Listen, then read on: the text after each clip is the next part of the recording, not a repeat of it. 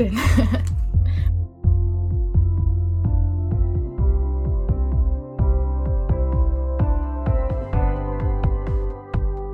Hi, everyone. Welcome to the Yonsei podcast. My name is Yoko from Nikkei Rising, and today we will be discussing the importance of sports in our community, both in the past and the present.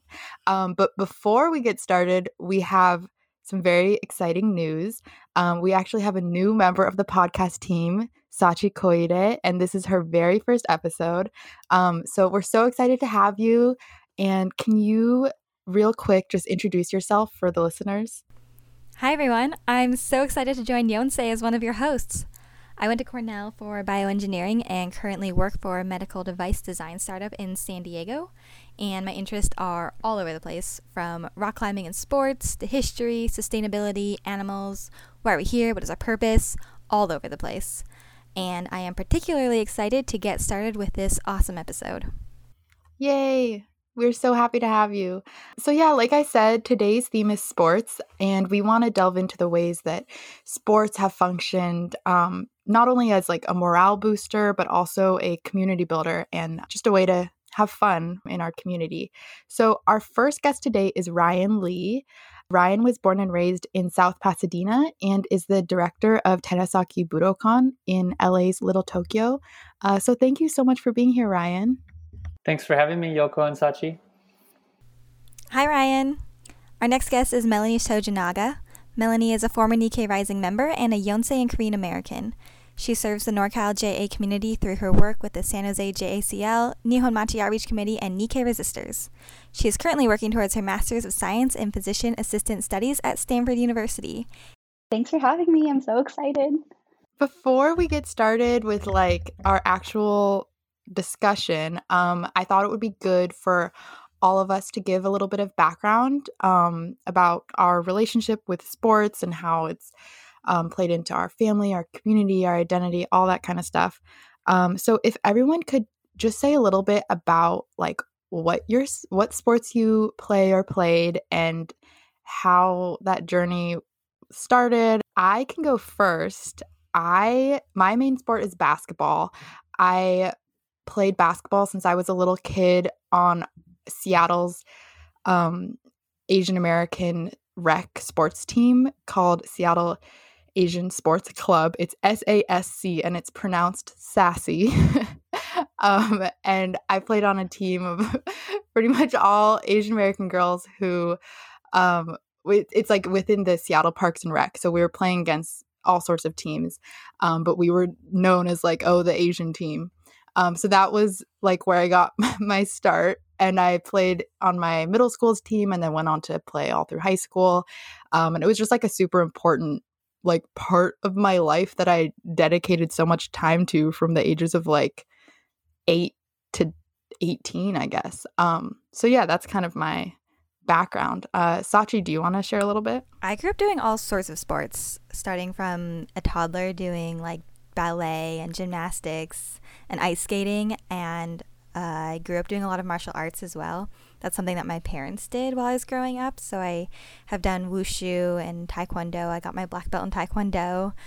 And then in high school, I joined the track team and did hurdles and pole vault, and more recently I've gotten a lot more into climbing and hiking, which are activities that really take me outdoors and get to see the world through them, so I've really enjoyed that. But basically anything that doesn't involve a ball, I've done. And the stuff I've done has also been very individualistic, so I'm interested in your guys' experience on teams, because I've never really had that type of team aspect to my sports. Melanie, do you want to share a little bit next? Yeah. I would say I'm like almost the opposite of you, Sachi. I think all of my sports that I've done growing up have been team sports, and I really like the competitive aspect and like the camaraderie that goes with it. I mostly played basketball, but I kind of dabbled in a bunch of other stuff too, because my dad was like really into making sure that my sister and I knew how to like throw a football or like play baseball and not like catch a ball like against your face, but like catch it in your mitt or like in your hand where you're supposed to do it. So he really pushed that and made sure that like we could be able to hold our own if we were ever put in like a sort of athletic situation, but basketball has been like the only one that I've really stuck with, and I continue to play. At least before the pandemic, I was in a bunch of adult leagues out here in the East Bay, and that was my favorite way to connect with all of my old like friends from high school that were still in the Bay, or friends from college, or even like random new people that I would just see like playing at the park or at 24-hour fitness. We would definitely, my roommate and I, we would try and like recruit the tall people that we could find, especially tall girls, because we needed ones that could like hold their own in the post. And we were definitely not going to bring that to the table ourselves. So we were always like on the lookout to recruit. Ryan, what about you? Oh, from a really young age, I was all sports all the time. We didn't have cable TV growing up, so I spent a lot of time outside. Basketball, soccer, baseball, golf, hockey. Again, you name it, I was playing it. I think what was really important for me as a kid was it gave me a sense of identity.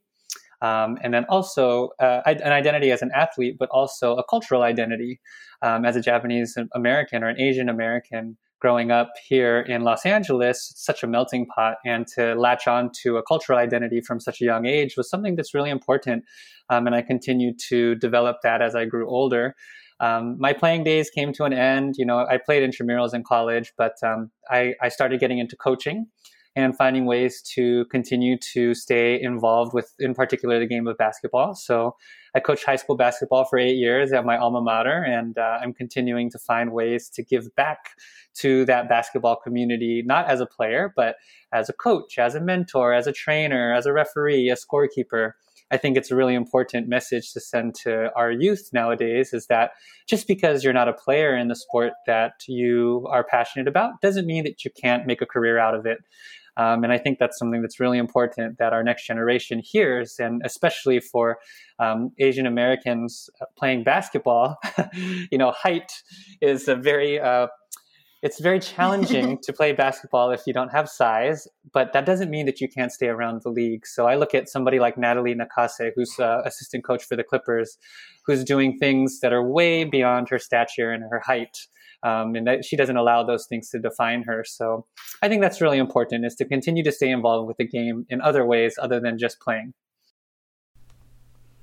I love this theme we have of Asian Americans playing basketball, especially as a 5'3" individual who definitely knows the struggles of height, even though I have never played basketball. But actually, my grandmother, Sumi Mitsudo, played on the women's basketball team at the Minidoka Incarceration Center during World War II. And while researching for this episode, I found a picture of her, like 13 or 14 years old, with her team in their white skirts. So this is our segue into a little bit of Japanese American sports history and the historical, cultural, and even political significance of sports in the incarceration camps.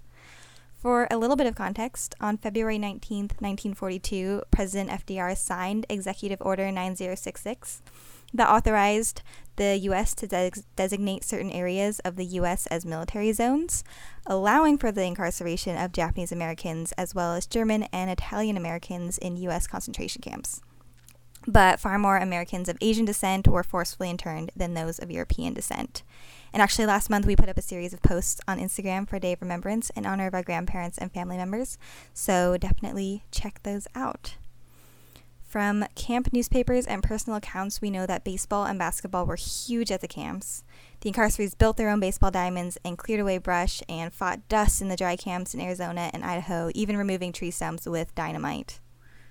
Something interesting I came across as well were accounts of interracial baseball games behind barbed wire between the incarcerees and the police forces in charge of their captivity, as well as even camps playing each other in sports games. According to the Densho Encyclopedia, the 1944 baseball season reflected the loosening of restrictions on Nikkei inmates deemed loyal to the U.S., and a series of intercamp games took place in the summer and fall. Ironically, when prisoners donned baseball uniforms, the WRA provided these enemy aliens a bus to travel the long distances between centers to the intercamp games unguarded, almost as though the baseball uniform conveyed greater acceptance as part of American culture.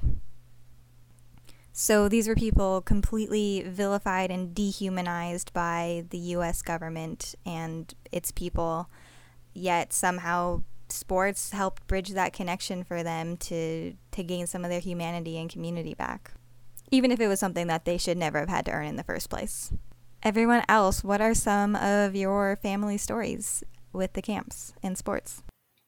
I think that's so cool that your grandma played on a women's team and that there even was a women's team in camp. I hadn't heard of that before. I've only heard of like men's baseball and basketball teams, so I think that's amazing.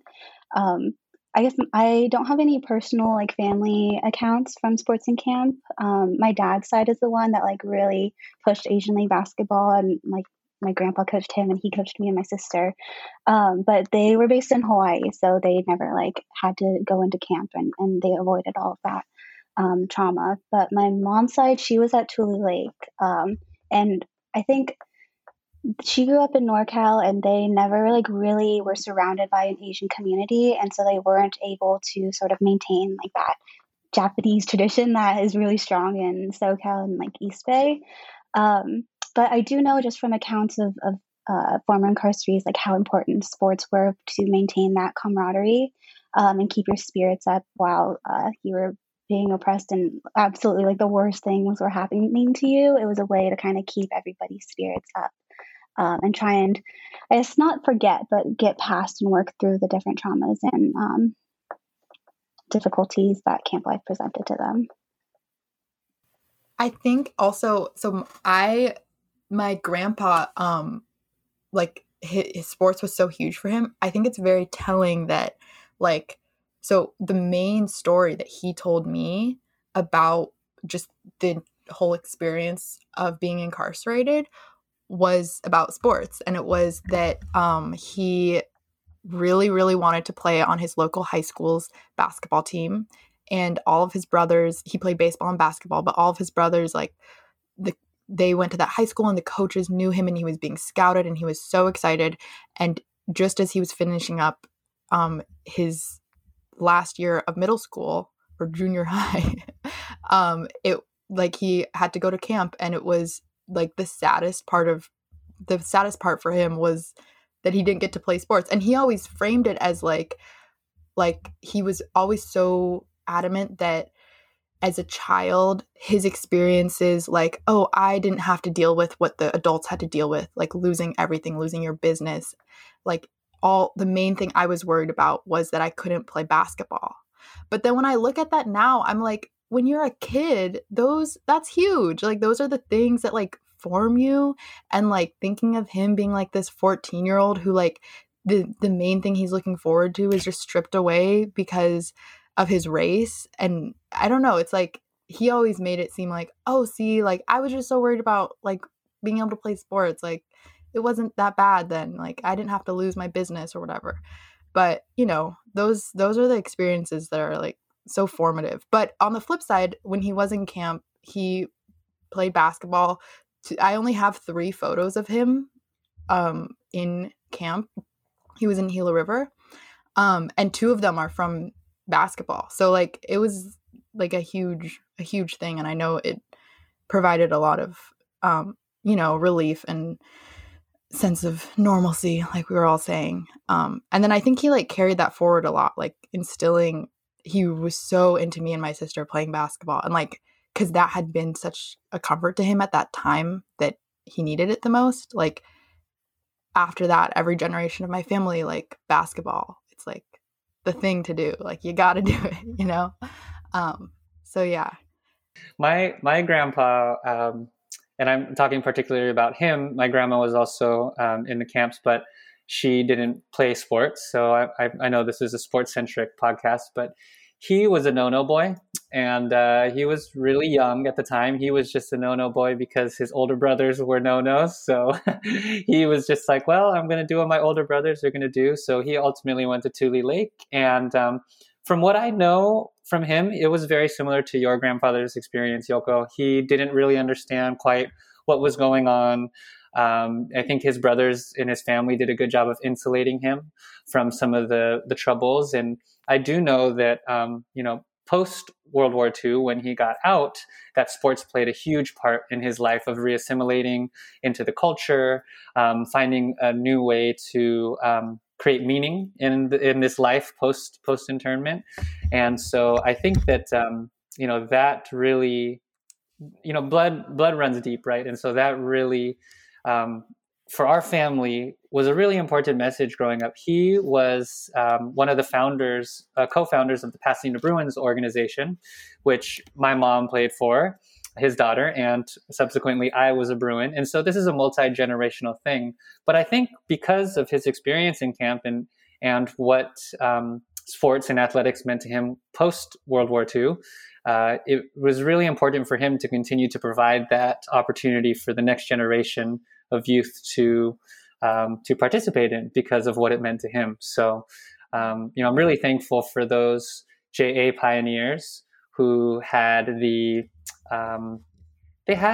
know-abouts, or kind of just the foresight to provide these opportunities for the Nisei, for the Sansei, Yonsei, even Gosei now, to continue to explore their culture, develop those friendships, make those long, life-lasting relationships. I'm sure we all have those relationships as well. So just really thankful for that generation and the pioneers in the community for doing so. We owe so much to those who came before us for keeping the joy of sports alive in our communities.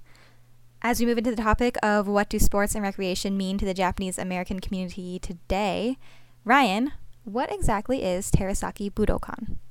So Terasaki Budokan is a project of Little Tokyo Service Center, and it is a multi-use recreation center located here in Little Tokyo, downtown Los Angeles. It's been a community dream for about 25 years, and it finally completed construction in August of 2020. And in the midst of a global pandemic, we are still excited to open our doors to the public. Patience is a virtue, I hear. So we're just waiting patiently until we're allowed to open safely and responsibly. But really, the story of Budokan goes back to what we were talking about in World War II, post-World War II. When the Japanese American, diaspora kind of reassimilated here I'm focusing primarily on Southern California, but they weren't widely accepted in places and leagues. It just was hard for them to come back. Even though the war was over, there were still a lot of anti-JA sentiments out there in the community. And so as a result of that, the Japanese American sports leagues arose to not only provide opportunity for the youth, JA youth, to participate, but to have a space where they can come together, a space for community where families could still mingle and celebrate their culture. And so fast forward 80 years, it's still the glue that kind of brings all of us together. That's why we are having this podcast right here. And without any of us having met, we all have this. It's almost like I'm catching up with old friends on this chat because we all have this connection to, JA athletics and JA sports. And so I really think that what Budokan is meant to do is it's meant to serve primarily, the Little Tokyo residents here and downtown residents, but also the JA athletic organizations, not only here in Southern California, but also Northern California and hopefully nationwide, maybe even internationally. But to serve that population, to give them a hub, to have a home here in Little Tokyo, and bring families here into the community through sports, through arts, through culture. It's not just a place for sports and athletics, but we also have an event space and a beautiful terrace and a community room where we'll host an after-school program. So really multi-use recreation center. And part of our goal, too, is to encourage people to eat, shop, and play in Little Tokyo, to patronize businesses, to increase the visibility of our community here, to get people to care about the issues that are surrounding Little Tokyo and to invest in our community. So I know I talked your ears off about Budokan, but I could talk, probably the whole 30 minutes about it. But, that's kind of in a nutshell what we're aiming to do here at Budokan. So Ryan, where can people go to find more information and follow you guys on social media? You can follow us our website is terasakibudokan.org. Hopefully you have some spelling. Do you want me to spell that out, or? We'll put the website in the description. Okay, good. Our Instagram is terasaki.budokan. I follow you guys on Instagram before I even knew you were going to be the co-guest with me. And I've just been so jealous that there even is something like this. There is a community center like this in SoCal, and I want that so badly in NorCal. And I was working with a couple of like temples up here to try and get something started for like an adult league type of setting or community center. And COVID hit and like things kind of like fell apart, but I'm really hoping that we can kind of like steal some of your ideas. And that's why I followed the Instagram, is because I was trying to like pull ideas of how you guys are like setting this example of what like JA community ball can be like. And I want to bring it to NorCal so that there is a space for kids who like grew up on Asian League basketball like us, like so we can continue doing that, and then like maybe even like be the coaches one day for our own kids teams. So that's my dream right now, and I'm hoping like maybe we can talk offline about it too for something to happen in NorCal. Yeah, absolutely. That's so cool. That's This very. is what it's all about. Connections. Like I feel like I also wish we had something like that up in Seattle, and like it's such a cool model of like how to do that, because it's I love that idea.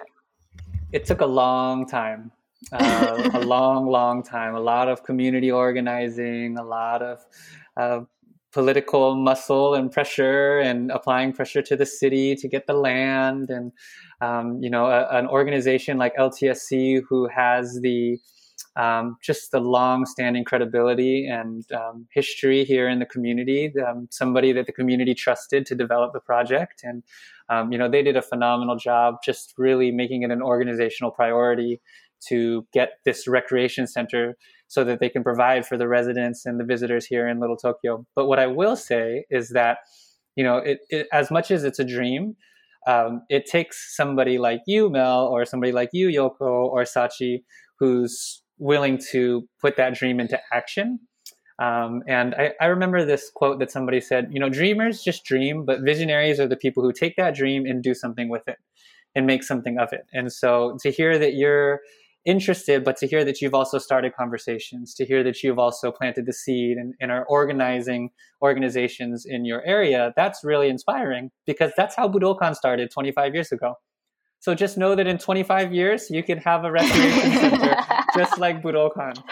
Hopefully it doesn't take you as long as it took us, but I believe in you. I would be remiss if I did not bring up that it is so cool that our like sports episode has 3 girls on it. And I think that like that is so awesome. And there are some very specific, in my opinion, very specific experiences that go along with being a girl athlete, also being an Asian American athlete, and being an Asian American girl athlete. I just feel like there's all these expectations that you're defying in some ways and that you have to deal with. And I've been in so many bizarre situations. I was wondering if Melanie and Sachi, if you could share a little bit about like how you square those identities and how that factors into like maybe how you've been treated like on the court, how you see yourself, how you view your like athletic pursuits, anything like that. I guess the first thing that is popping to my mind right now is that I did a lot of interviews for grad school recently, and they're usually like, oh, tell us a little bit about yourself, like tell us something that like we should know about you, like your hobbies and your interests. And the one thing I was always turning towards was like my basketball history, and explaining like, yeah, like I played basketball since I was 5 on these Asian League teams. You know what Asian League teams are? There's like all these different things, and they're like East Bay, SoCal mostly. And I would explain to them what that like identity even is. And it's funny because in college, I think when I would see a bunch of like any Asian girl, honestly, at the gym playing basketball, I'd be like, oh, hey, like I'm going to talk to her. And my opening question was like, did you play Asian League basketball? And then if they did, it was like so easy to like segue that into like a, hey, want to play on my intramural team or whatever. But it's so funny because every time I would like talk about basketball, the interviewer during these grad school interviews would be like, wow, that's so like interesting. I wouldn't expect that from you. And I think, I mean, it was through Zoom. They couldn't tell how tall I was or anything. But like one of the things that they're expecting you to be is just like, you know, you're too short. You're probably more passive as an Asian American woman. You're probably not skilled. You probably didn't have that like history growing up of experience of that, like, I don't know, exposure to competitive sports maybe. And one of the schools was actually like, teach us something that is not medically related in your interview. And I was like, okay, like stand up. We're going to learn how to dribble a basketball correctly. And like, we didn't have a ball or anything, but I was like, you got to, get your arm bar up to protect it. You got to keep your eyes up at the court. You want to dribble with the pads of your fingertips. And all of my like old coaching skills came back at me really quickly. And it was just really fun being able to like harness that skill and like use it once again, because I haven't in such a long time. But I definitely think there's a lot of judging that happens before you go on the court, especially like when you're, looking at the other side during warmups and you're seeing like who you're going to match up with. But I typically have learned to use that to my advantage more. And my favorite part is like playing defense and boxing out in the post and pressuring up the court, playing full court press, because I know my strength is like my speed and my, I guess, aggressiveness or scrappiness, because they never expect me to get so physical. And a lot of the time I can come down with the ball on the rebound, or when we're lining up for free throws, I'm the one that can come down with the ball, because they just don't expect me to box out, or they don't expect me to like push, like physically, push them backwards so I can get the ball. And usually, it only works a couple of times, because then they'll wise up and then, their height will get the best of me. But for the first few times, I think they're just too shocked and not expecting me to come out of nowhere. So I'm able to kind of use that to my advantage. I literally relate to this so much. People were always shocked to learn that I played varsity basketball through high school, and like it's partially, like you're this Asian girl, you're supposed to be like sweet and docile, and basketball is a sport where you have to be tough and aggressive and you have to be strong, and it's a physical sport. And people would be like, what? And I do think there's also an aspect of it that is like, I've always been like a girly girl. Like I embrace the feminine things in life, and I loved the duality of like, I'm gonna go to school and wear a cute dress, and then I'm gonna go change in the locker room, and I'm gonna come out here and I'm gonna like kick ass. And like it's so fun to subvert that. And I totally know what you're talking about, the playing with the expectations, because I knew girls would be looking at me being like, okay, yeah. And then I was also on my high school team, I was the boxing out person. I was the person that would just, because you have to, if you're not, like some people can rely on their height for rebounds. And if you can't, you got to use what you got. And that is your butt. And you got to box out. Your butt, yeah. Yes. And you got to really push. Yes. And that was my specialty too. That's so funny to hear. But yeah, I loved just like being able to be like, I'm like strong and I'm tough. And that is not mutually exclusive with being like an Asian girl. I'm not like, oh, you're so cute. Like, I hated that stuff. But yeah, I relate to you so much right now, Molly. This question has actually made me realize something. And so I grew up doing so many different sports, and the ones that were, more traditionally Asian sports like Taekwondo and Wushu, really had such a different energy from back in my, very white town. I did grow up very close to San Jose, but I was pretty isolated actually from the Japanese American community growing up. The energy was so different between how the coaches in my sports treated me. And I'm like just realizing like that there was such a difference there.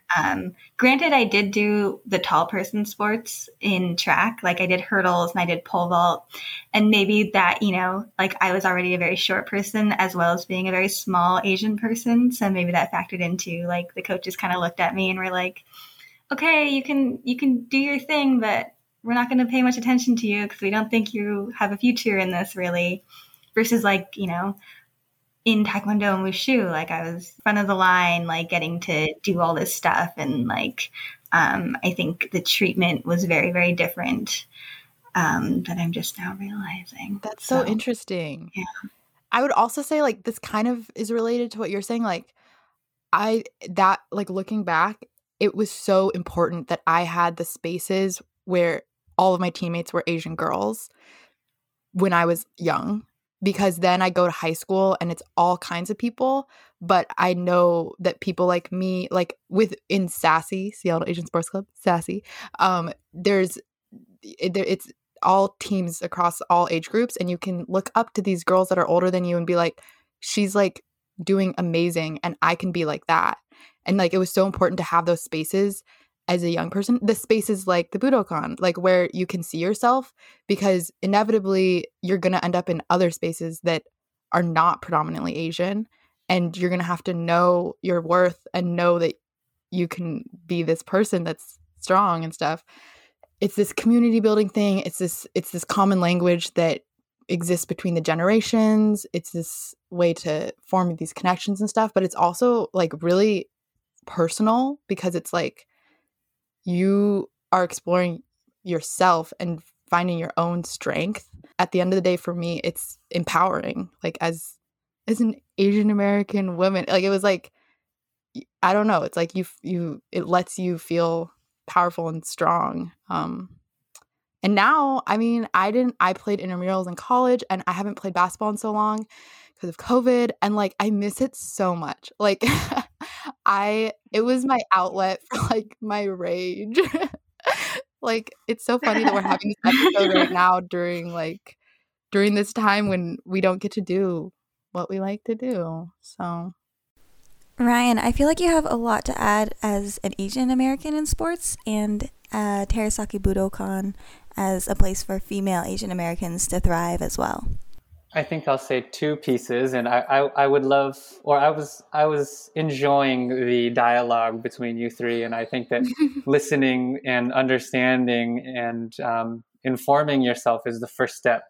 You know, as a male athlete, we go through very different experiences than a female athlete.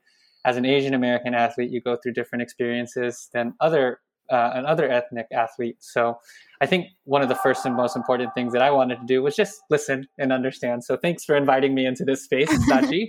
And one thing that I really liked what you said, Yoko, is about representation.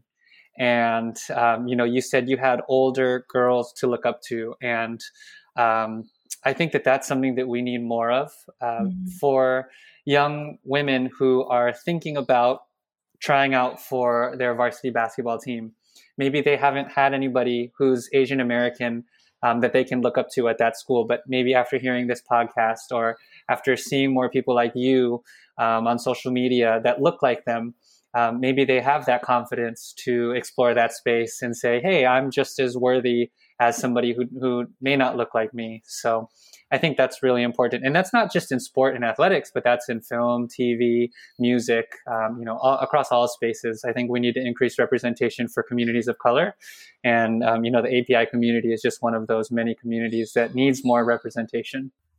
Tying it all back to Budokan, one of our really big goals is to increase the visibility of women's sports. So, we just had a really big meeting, a meeting that I was really excited about with the LA Sparks.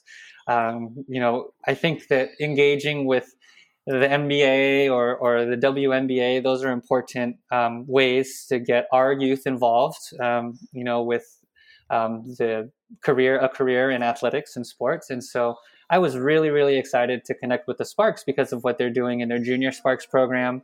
We're hoping to have their media day here, and maybe we can get some exposure for our young women to see that, hey, you can make a career out of playing sports professionally as well, but not just playing, coaching. I mentioned Nakase, Becky Hammond, who is coaching, the assistant coach of the Spurs. I think she was one of the first female coaches. But I can see her, being a role model for women who want to go into coaching.